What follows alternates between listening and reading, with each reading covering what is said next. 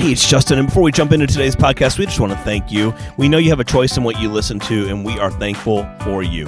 Every month, we shine a light on our top-performing, most downloaded podcast episodes, and you're getting one of those this week.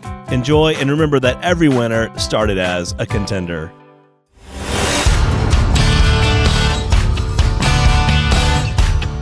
Welcome to ContenderCast, a leadership conversation centered on shining a light on bright ideas. And now here's your host, Justin Hahnemann. Thanks for tuning in. Thanks for listening. Thanks for downloading. It's Justin Hahnemann. This is the ContenderCast. We're shining a light on bright ideas. And today we are talking recycling. I know it's like a very, very cool topic. It's a hot space to be in right now. And we haven't covered it yet on the ContenderCast. And so I am really excited because Tom Zaki is on the podcast today. He is the CEO of TerraCycle. Tom, it is awesome having you. Thanks for joining.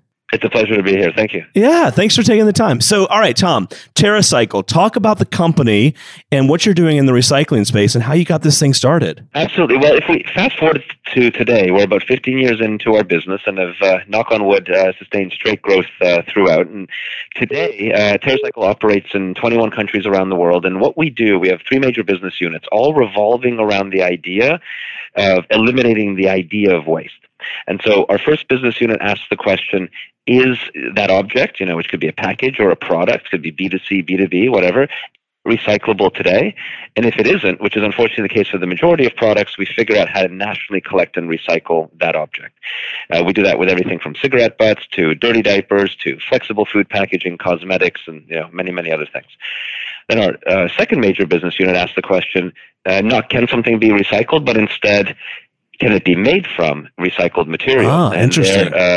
We do things like, run the world's largest supply chain for ocean plastic, where we collect ocean plastic all over the world and integrate it into things like, the Head & Shoulders bottle or Fairy dish soap bottle and many other examples.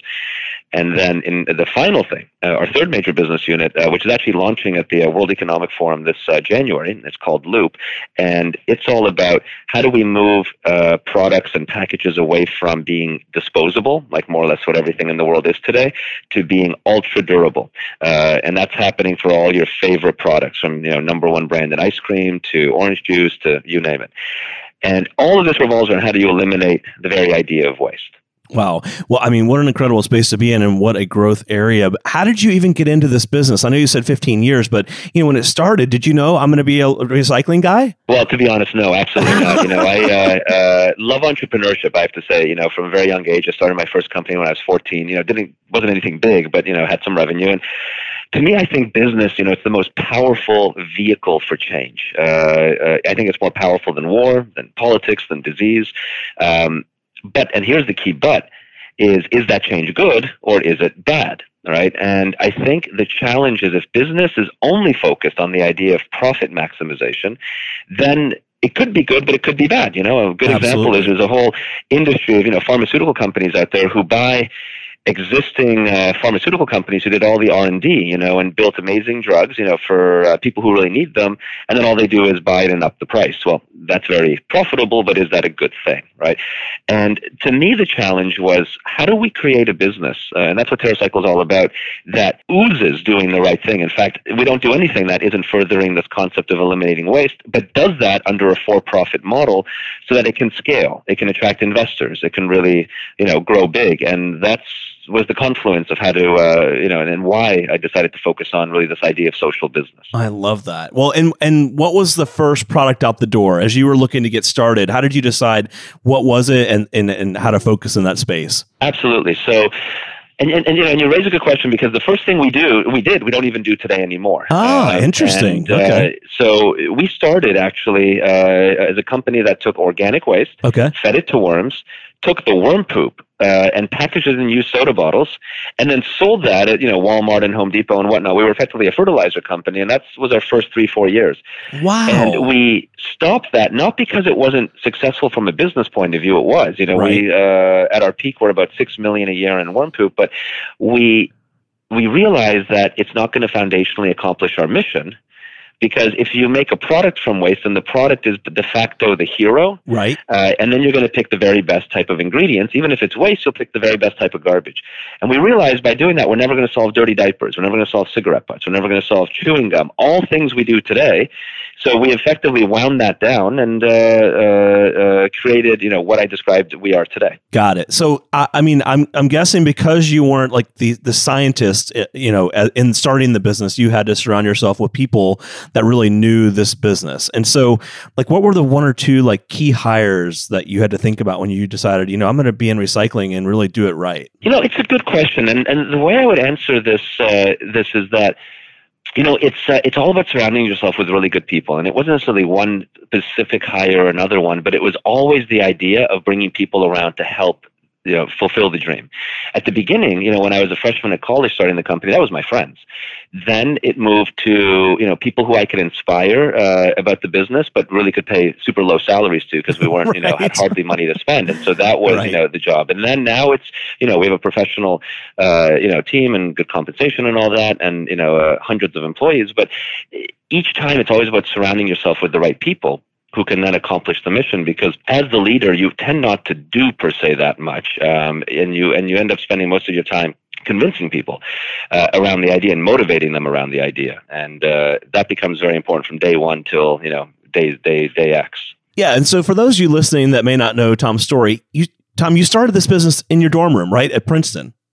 That's right. Right. So how do you, and I mean, a lot of our listeners are entrepreneurs, people that either have started a business or thought about it. Like, how did you make that move? And talk about maybe the funding piece of it. How did you decide when to take capital and how to find investors and kind of grow the idea? It's interesting you ask about that. So at the very beginning, it was hard to raise capital from investors, so we entered in one business plan contest, of which there are still many to this day, and we raised our first $100,000 doing that. So, a good amount of money, and through a few contests, and learned a lot, by the way, in the process.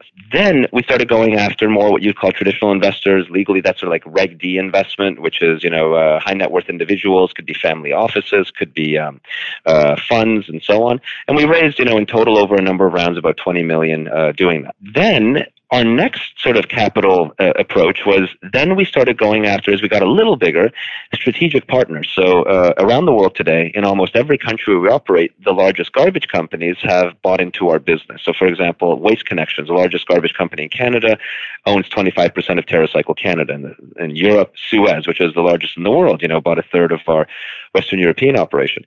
But what's really interesting is that we're actually right now in the middle of two financings we're running in parallel, and one could be really interesting, to your listeners, which is called a Regulation A plus financing. It's through the Jobs Act that came out a number of years ago, and if you simplify it, it's crowdfunding for equity. So in Kickstarter, you're not getting ownership in the company you're patronizing; you just may get their product early. With Regulation A financing, you can actually sell equity in your company, and you don't have to sell to only accredited investors, which simply speaking are rich people. Now, the way to protect people, we do have to file with the SEC, the Securities Exchange Commission, which is a big process, and so we have to do that. That creates the protection. But today, I think we're raising right now about $25 million into TerraCycle US, and anyone out there, can go to ownterracycle.com, download the SEC filing, and invest. And the minimum investment is $700, so it's very approachable. Wow, very affordable. Yeah, and that's a great way, to fund a company. If that was available 10 years ago, I would have probably started with that sort of thing. Sure. That's a really that's at least the pattern of where we are. And what's also nice about the Regulation A plus is because you have to file with the SEC. It's sort of like a warm-up to be going public. Sure, that's true. If you're public, you have to do quarterly reports to the SEC. In our state, we have to do reports every 6 months. So it's sort of like a junior league of, gets the routine an going. IPO. Yeah. You get your finance operations, compliance team, in the mode. Got it. Well, and I was doing some homework on this before the podcast, and the Regulation A offering allows companies to crowdsource up to $50 million in capital growth while still remaining private. Pretty awesome opportunity, and one that I don't hear much about. Why don't we hear more about that in the startup space? It's brand new. Okay. It's brand new. It's that's really the only reason is that it's only been around for a few years, or not even. I think like a year and a half, if I had to guess. And so that's the basic reason. It's just a new idea, and that's why we haven't heard too much about it. Got it. Okay. Well, so a lot of our listeners are probably saying, okay, I know recycling. Yeah, it's like I put the bag out and the green can out front of my house, or in the bottles that I put into the little recycling bins at work. But beyond that, I really don't understand the business. So talk about the business of recycling and where you guys fit into that. Sure, absolutely.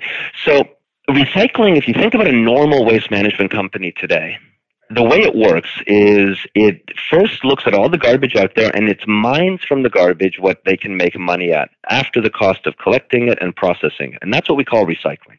And what garbage companies can make money at mining from your waste is things like aluminum cans, certain plastics, certain paper, certain glass. But in fact, in the U.S., it's going down because oil prices are decreasing and the markets for these materials are decreasing because China has stopped buying it, so is Vietnam and other places. And then everything else, the garbage industry looks at how can they destroy as cheaply as humanly possible. So, and that's landfilling, and that's incineration. And that's the garbage industry today. At TerraCycle, we try to invert that. We're sort of like the anti-waste management company. It's why actually waste management companies have bought into us. So we say, no, we're going to recycle the non-recyclable. Now, mind you, those are all economically unviable to recycle, but we're going to do it by basically getting stakeholders to pay that economic difference. So Pampers funds diaper recycling through us, or Colgate funds oral care recycling, or L'Oreal cosmetic recycling, and so on and so forth. Or retailers, at Target, you can recycle your car seats with us at Target, or Kiehl's boutiques, cosmetics, and so on and so forth. And, if you go to the second model at TerraCycle, it's all about integrating unique materials, but all materials people usually don't play with because they don't make necessarily economic sense. Like I mentioned, ocean plastic with, Procter & Gamble, with Head & Shoulders, and, these other brands we work with. Ocean plastic is a very expensive plastic to get because you have to collect it literally by hand from the ocean, process it. It's a whole thing. In the case of Head & Shoulders, which is an iconically white package in color, this one had to go gray in color because ocean plastic is deteriorated. And so we have to, in all these cases, be very good at how to generate value for these partners so they do what is not on the surface doesn't necessarily make economic sense. And we do that by really broadening the scope and figuring out how will that be a really big win for the partner.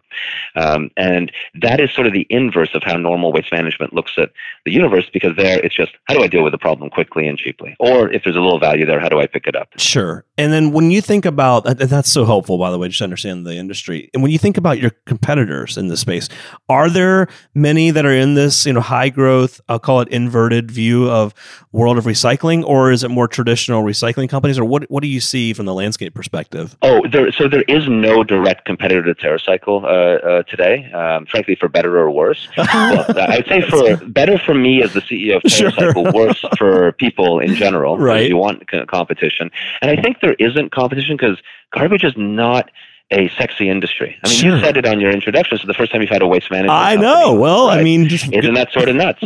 That's right. But I bet you've had more than one tech company. I have had several. Yes. Yes. Right. So you see what I mean, right? Yeah. Garbage is something that parents would discourage their kids from getting into, and because it's sort of stigmatized. And frankly, we are as animals built to be repulsed by it, right? Sure. We have toilets to get our poop away from us as fast as possible.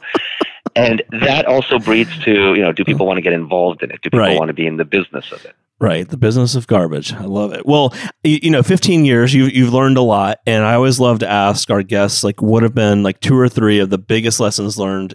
Remember, a lot of our listeners are entrepreneurs or folks out there really doing great things. Share some of the biggest things maybe you've learned over that time. Look, I think a couple of things. The first, it's very important to have a center purpose. We're very purpose-driven, and our center purpose at TerraCycle is to eliminate the idea of waste.